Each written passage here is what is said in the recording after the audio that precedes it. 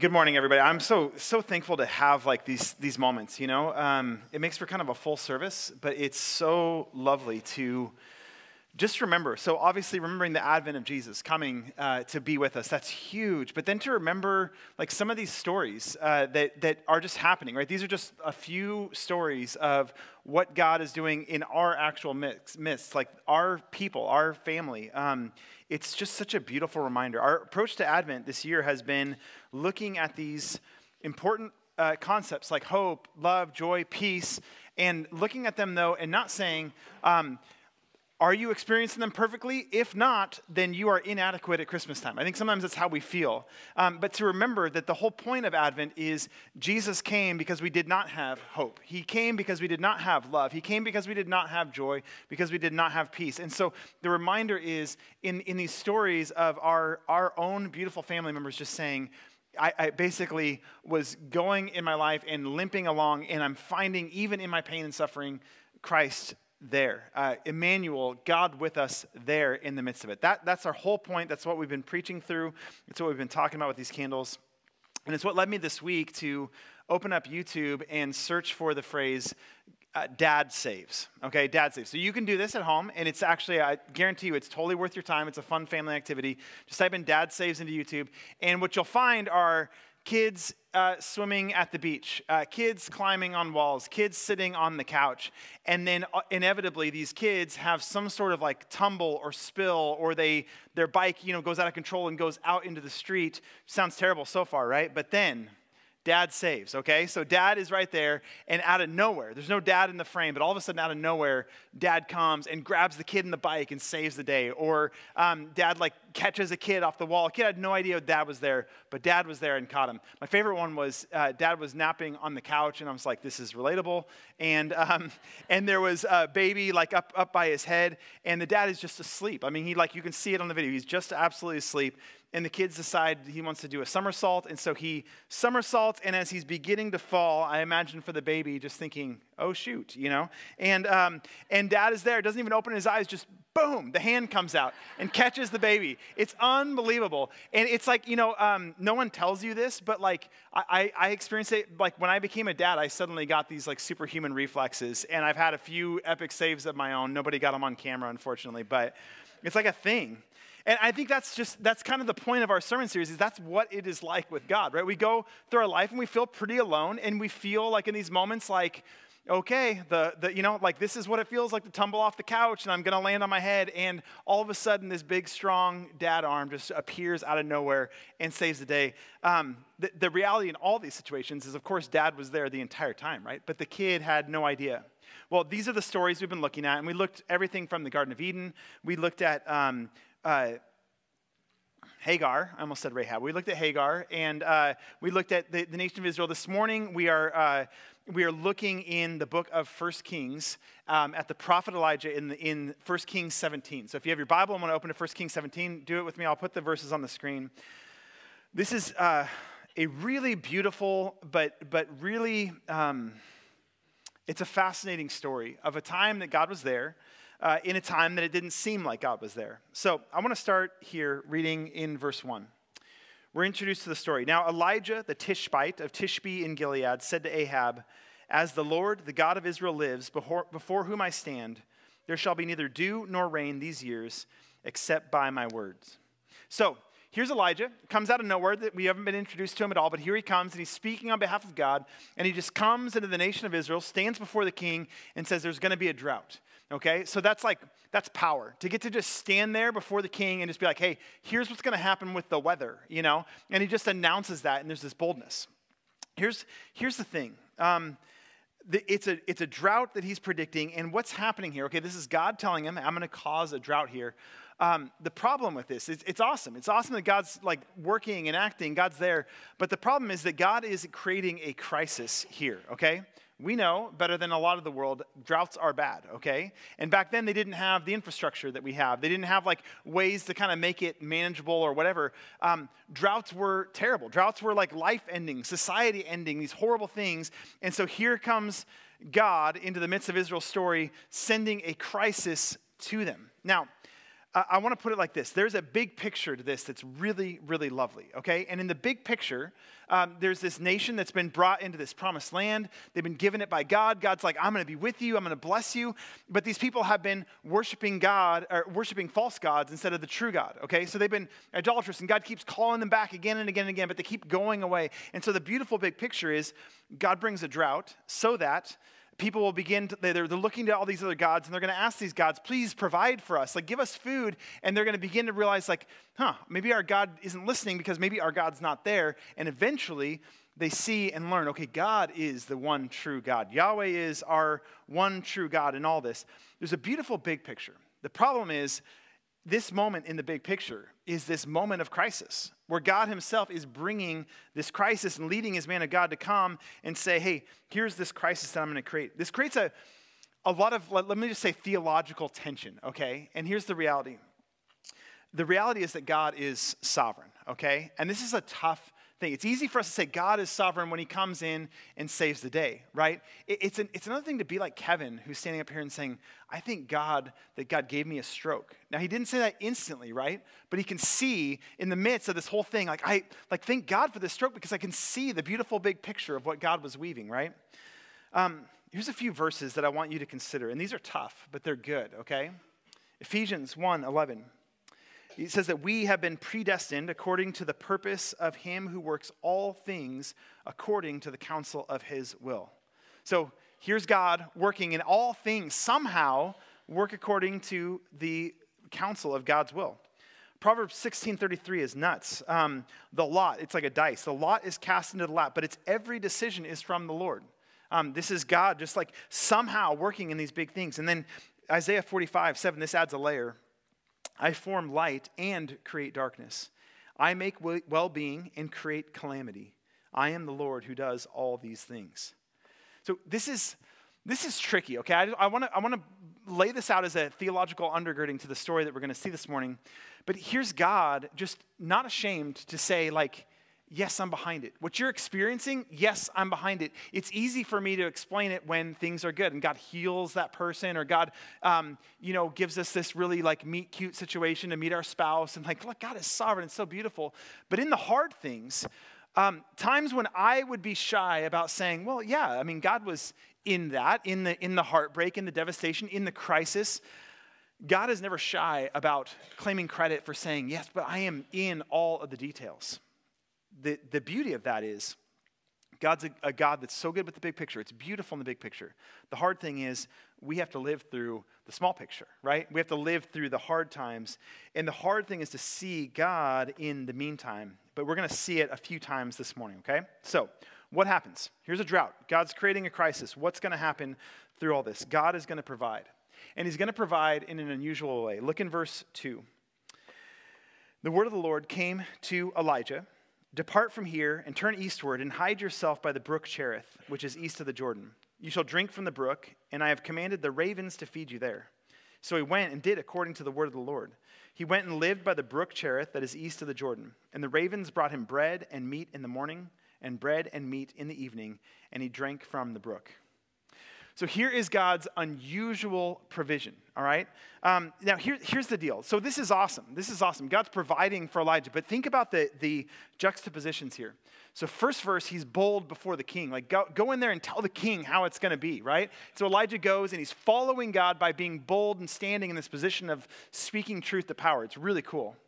Then Elijah follows God, and in that season it looks like, go here, off into the wilderness, find this little tiny brook that's going through here, and hide yourself there, and I'll make sure that I take care of you in these really bizarre, miraculous ways. Like, both cases, Elijah's following God's plan, right? Elijah's following God's guidance, but in one case, he's in this really privileged, awesome, powerful spot. In the next, he's just hiding and barely, like, living alive, right? But both cases, he's following God's plan. There's a difference, I think, to the seasons that God puts us in, and it's really tricky to see, okay, both cases, right? What does it look like when we're following God? Well, it could look like things are going great, or it could look like you're barely alive. But both cases, you might be following God's will.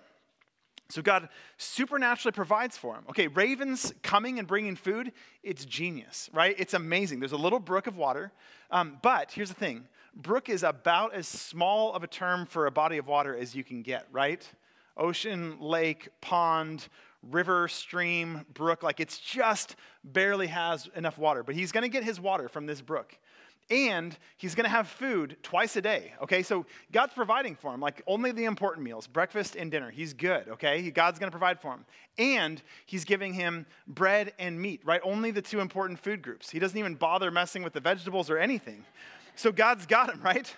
But just think how wild this would be for Elijah to sit here and be like, okay, Lord, I trust you. I get it. Okay, the water, that makes sense. But like, you're going to bring my food by ravens? Like that feels weird, right? Doesn't it feel weird?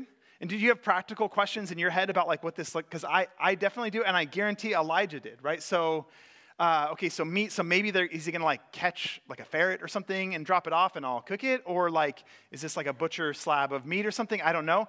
The bread one, I don't even, like, how is he bringing bread? Where is he getting the bread from? And he's bringing it, but like somehow in God's miraculous provision, he's got breakfast and he's got dinner, and it's like a croissant and some sausage, or it's like a baguette and a steak for dinner. I don't know, right? But think of every day, Elijah has to get up in the morning, and he's like, okay, God miraculously fed me with ravens yesterday, but this morning, there's no food, right?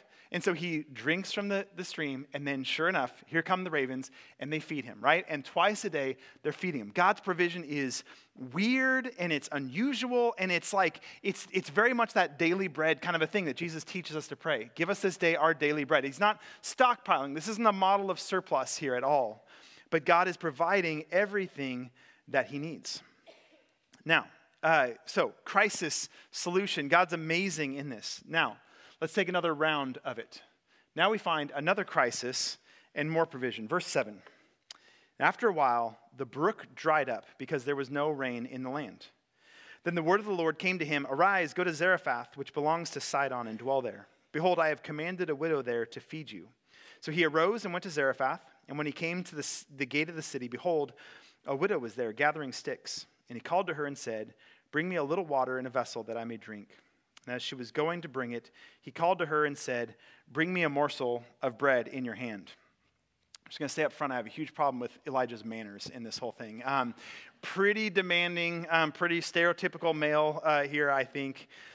But here's another crisis, which is this. God had been providing for him through the brook, right? But then what happens? The brook dries up, okay? So the thing that was a solution now presents a new crisis. And so here's Elijah. God supernaturally cared for me, but now that source of God's supernatural care has vanished. And what do I do now?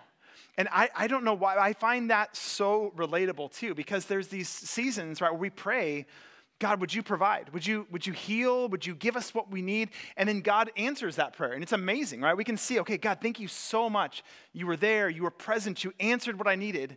And then that answer to prayer disappears, right? So I did a funeral yesterday for somebody that we prayed for healing, and God healed them, right? And then 2 years later, that person passed. Now, I get it. Like, that's how life works. Maybe Jesus will come back really soon, and that will be amazing. But statistically and realistically, we're all going to die at some point, right? And so there's going to be these miraculous seasons of healing, and then there's going to come that time when that prayer that everyone's offering on our behalf of, God, please heal him, does not get answered, and we do go home to be with the Lord. Like, that's just the hard reality of the whole thing. There's these sources of provision that God brings into our life, and they're amazing, and we enjoy them, we see God's hand, but then eventually those things disappear, and we begin to wonder, like, God, why? Like, why are you even provide for me if you're not going to do the same thing the next time? And so Elijah has to deal with the brook that supernaturally was keeping him alive, dries up, and God says, okay, but don't worry. I have another thing for you. I have a next thing for you. I'm going to send you to a new form of unusual provision, and that's this. Go to Zarephath. So he goes out there, and this is like Jezebel's territory, okay? This is like a dangerous place to be, where you'll find out if you read more of the book of 1 Kings. It's also where Baal is worshipped, and so he's taking him into this hostile place, and he's saying, I'm going to provide you for you there, not by ravens this time, but with a widow. Now, widows are amazing, but in that setting, there were literally laws in the Torah, in God's law, about providing for widows, because one thing widows weren't known for was being able to be self-sufficient and sustain and be generous with all their stuff, right? They had lost their source of provision and income, and so they were barely hanging on, and so God's law is very clear on, like, care for these human beings. And here God's saying, Elijah, I'm going to care for you through a widow. Go off into this deep place in the middle of a drought, and you're going to be fed there by a widow. So Elijah goes, and he leaves the spot that was safe, and goes, sees by the well, here's this widow, sure enough, right? And so he says, could you get me some water? She's like, sure thing. Gets him some water. And then he's like, could you also bring me a cake? And it's like, that's awesome. God is providing for him. But there's another twist, okay? Another crisis, more provision, this time round 2, because here is the crisis that Elijah discovers in verse 12. She said, as the Lord your God lives, I have nothing baked, only a handful of flour in a jar and a little oil in a jug. And now I am gathering a couple of sticks that I may go in and prepare it for myself and my son, that we may eat it and die. So I just want to say, what? What? This is God's provision for Elijah. Go there. I've got this widow set up and she's going to provide for you, right? And Elijah goes and he's like, oh, awesome. I am so thirsty. Could I have some water? I'd love a cake right now. And she's like, here's the thing. I'm getting a couple sticks because I'm literally going to bake a last meal for my son and I, and then we are going to die because this is all we have. God sent Elijah. His source of provision was a woman who was literally like on death row preparing her last meal. Like, this is God's great answer to Elijah's need. Isn't that messed up?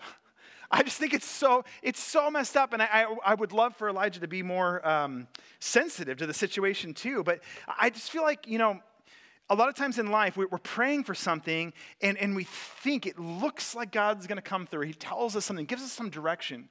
And then it's like God juked or something like that, right? He like faked us out, and it's like, oh, no, that job offer you thought you were getting didn't materialize, right? That healing that you thought was coming, actually, nope, that was just the doctor misread the chart or whatever it is, right? And you're just in this spot of like, God, I thought you were going to provide for this whole thing. Here's what happens next. Verse 13. Elijah said to her, do not fear. Go and do as you have said, which, let me just point out, is messed up. She just said that she was going to make a last meal and then eat it and die. Elijah's like, yeah, don't worry. Go do that. But it gets worse. But first, make me a little cake of it and bring it to me. And afterward, make something for yourself and your son. So let's make that last meal smaller even than you thought it was going to be. So messed up. But don't worry, God is in the big picture. For thus says the Lord, the God of Israel, the jar of flour shall not be spent, and the jug of oil shall not be empty, until the day that the Lord sends rain upon the earth. She went and did as Elijah said, and she and her household ate for many days. The jar of flour was not spent, neither did the jug of oil become empty, according to the word of the Lord that he spoke by Elijah.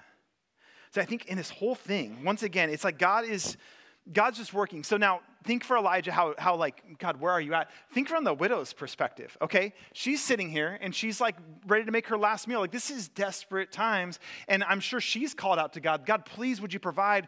Please would you help me? And can you see God miraculously met her needs by sending her another mouth to feed? Sending her this guy that's like, well, yeah, eat your last meal, but first make some for me. Like, that's how God was providing for her. It's insane. It's insane. But it's this reminder that like God's provision for us often looks so much smaller and so much more meager, and sometimes it looks like bad news, right? Like, it really does look like bad news in many cases. But here is God giving her like one meal at a time, okay? Because here's what she had to do. The jug of oil never ran out. The jar of flour never ran out. But what she had in it every day was enough to make a last meal for herself and her son, and I guess now Elijah, and that was it, right? Every day she had just enough to make her last meal, and then wake up the next day. Okay, God, are you going to provide for me today? Sure enough, there's enough left over in this jar that I can make one more meal. Like, this is, give us this day our daily bread. This is what God with us looked like for this widow and for Elijah in this season where he gave them just these tiny little bits, just enough to get through.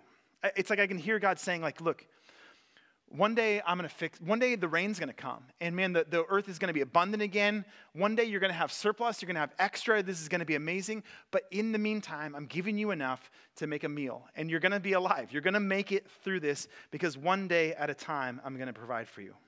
It's amazing. It's beautiful. And that's Emmanuel. That's how God with us really works. But, okay, we're about to see another crisis and more provision, round 3 this time, okay? So verse 17.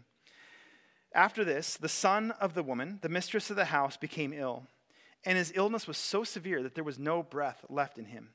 And she said to Elijah, "What have you against me, O man of God? You've come to me to bring my sin to remembrance and to cause the death of my son." And he said to her, "Give me your son." And he took him from her arms and carried him up into the upper chamber where he lodged and laid him on his own bed. And he cried to the Lord, "O Lord my God, have you brought calamity even upon the widow with whom I sojourn by killing her son?" I think the craziest twist in this, again, God saves. There's this provision, right? It's miraculous. It's amazing. But here it is. The whole point of it, I think from the widow's perspective, is thank God he's sparing me and he's saving the life of my son, right? But here we are, and now the son gets sick. And now the son dies. And God, somehow in his wisdom, in the big picture sense, allows the son to die. And this is crazy, right? So she's just sitting here like, why did you even come here? Like she's saying that to her, what is this kind of provision that leads to now my son being dead and this whole thing? And she, in her mind, what comes to the front is this thought that is not accurate, but actually, if we're honest, is really common. She says, God's just brought you here to punish me for my past sin. Like that's what she says. I think that's a very relatable concept, right? Like I knew it. I always knew something bad would happen to me because of what I did in the past. And I want to say that's so human. Like it's so common for us to feel that way, but it's also theologically completely inaccurate. Like this is not how God works. God does not come back and keep punishing us for our sins and the bad things. The gospel is all about how Jesus was punished for our sins so that we could have the grace and connection with God. But here she is. She's in this low place. And here's Elijah just crying out like, God, why? Like, what's the point in all of this? What's the point of your provision if it runs out? What's the point of your provision if you save us from one crisis only to be destroyed in the next one? And so here's what happens next. Verse 21. Then Elijah stretched himself upon the child 3 times and cried to the Lord, "O Lord, my God, let this child's life come into him again." And the Lord listened to the voice of Elijah, and the life of the child came into him again, and he revived. This to me is the most crazy bit of like provision that God gives because it does not look like provision. It looks like an end, right? The child died. It's so difficult. But what God is proving here is not only does he provide, not only is he there, not only does he like supernaturally keep things going longer than they should, he's also proving now the opportunity to say, yes, and I'm also a God that when things are dead, I am a God of resurrection. I'm a God that takes the things that were like in the ground and done, and this story is over, and I say, but hang on, there's another chapter to this whole thing. See, I mean, back to the reality that like all of us, like Jesus, come back now. That would be amazing. I would love it. Let's go. We don't have to experience death. We can be with him forever. It'll be amazing. But again, like we're going to die. Like that's going to happen unless he comes back soon. We're going to die. And so there's this reality that like, okay, yes, at some point, God's provision runs out and we breathe our last and we stand before him. But here's the reality. He's a God of resurrection.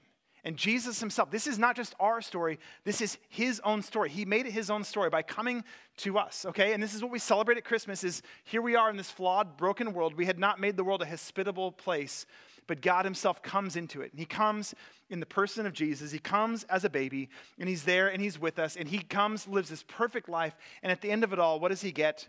The provision runs out. He begs God, please let this cup pass from me. But he says, but not my will, but yours be done. There's a prayer that's left unanswered, and Jesus dies, right? But he is a God of resurrection, and he comes alive, and because he lives, we get the opportunity to live. And so it doesn't matter how your story ends. It matters, but I'm just telling you in the big picture sense, it doesn't matter because your story is going to end with an unanswered prayer at the end of it all. Someone's going to be praying that you pull through, but it's going to end with one, at least, unanswered prayer. But then there's resurrection. And this is exactly what Jesus does here. Sorry, it is Jesus, but, through the Lord himself, through Elijah, raises this child and just showing you're never beyond Emmanuel in this. Just because we don't see the big picture doesn't mean that it doesn't work out. And here it works out. And look what it ends with. This is verse 23 and 24, the end of the chapter. Elijah took the child, brought him down from the upper chamber into the house, and delivered him to his mother. And Elijah said, "See, your son lives."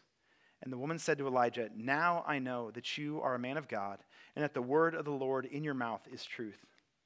I think what she's recognizing here in seeing Elijah is she's recognizing Emmanuel, right? At the end of all this, all the craziness, all of it, she gets her son back and she's like, now I see God has been here, right? God has been with me. And through the presence of Elijah, through the words that Elijah spoke, but God has been present with me here in the midst of it.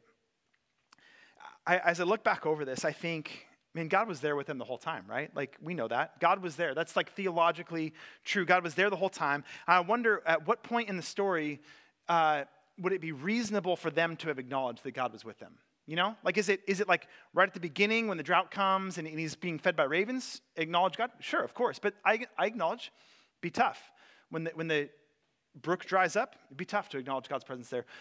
When he goes and the jar is, like, at what point in this will we be like, hey, now you need to be able to see it. God is there present working. I think we could be pretty rough on Elijah and the widow of like, hey, like, no fear, no questions. Just God provides. Know that he's there, right? But when we ask the question to ourselves, okay, and you think of your life and you think of everything that's happening, you think of everything that's not happening, you think of all the prayers that you've been praying for, you think of all the heartbreak you've experienced, and you think, okay, at what point in this big picture of my life is it reasonable for me to stop and say, okay, yeah, by this point, I should have recognized that God is with me. Like, what's that point in your life? Because I'm pretty sure when we're in the hardest moments, it's often we're just completely blind to God's presence. But I think what we're learning, what we're seeing, what we're being reminded of is he's there every step of the way. People sometimes recognize it, and people sometimes don't recognize it, but he's there. And so wherever you're at, whatever you're experiencing, whatever life is like in the midst of this whole thing, I just want to invite us to acknowledge, to reflect theologically on the truth that we know, that's basic. God is always there. Like, he's there. Emmanuel is real. He is with us. We celebrate the fact that he came to earth as a baby in Jesus, like at Christmas, okay? So that is like where we're headed in this next week, is into that bold remembrance and recognition. And I'm just telling you, it doesn't matter how you feel. If you're on the mountaintop, like, that's awesome. God's with you there. To be perfectly honest, that's how I feel right now. Like, things are great. I'm blessed. God is with me in that. I know that. If you're at the bottom of it all, if you're celebrating like the hardest realities, if you're just staring down the barrel of that right now, just know God is there. And I'm going to invite you to just pray for awareness. I think that's what I'm really getting at. I want you to pray for the awareness of the fact that God is there. Just ask him, like, Lord, we've seen so many stories. We've heard so many stories. These candles are this picture of the fact that God is there when things are hard. I want us to pray and just ask to be aware. So that's one thing. The second thing I want us to do, kind of in response to all this, is I want us just to hold before the Lord a little bit of gratitude and just saying, okay, look, things are hard, right? We're all in different places, but you're okay. And the reason I know you're okay is because you're here right now. And the reason you're here right now is because God's gotten you through a lot of difficult things in your life. And so we're here and we're okay. And that's a thing that should lead to a lot of gratitude before the Lord, of saying, God, please remind me that you're with me, and may I just thank you so much. Thank you for being with me in the hard things, the things that are happening now, the things that have happened in the past. He continues to carry us through. Maybe it's just the daily bread kind of a thing, but man, that is not nothing. That is amazing provision from the Lord. So we're going to continue to sing, and I just want to invite us to reflect an awareness of God's presence and a gratitude for the ways he's carried us through. Let's pray. Lord, thank you so much for the ways that you've cared for us and provided for us every day of our lives until now. And Lord, I'm just so thankful for a reminder that I don't need to feel or see or recognize your presence for you to be present, Lord. And you just have proved that over and over and over again, that you are here, that you are present, that you are with me. Lord, as we celebrate Christmas this week, would you just set our hearts on that? Would you tune our ears to be able to hear these notes of grace and this reminder that you are present with us, that you coming as a baby proved that you wanted to be with us, that you desire, long for our presence with you, Lord. What a gift. What an amazing thing. Lord, and I pray for my brothers and sisters especially that are in a place where they acknowledge or want to acknowledge your presence with them, but it's been a long time since they've felt any sort of sense of your presence. I pray, Lord, that you would give them this week the gift of some acknowledgement, some reminder whether that comes through a word directly spoken to them, whether it comes from a friend or somebody, whether it comes from a song, whatever it is, Lord, would you speak to us and remind us that you are here, that you are with us, that you love us. Lord, thank you for who you are. Thank you for Emmanuel. We pray this in Jesus' name. Amen.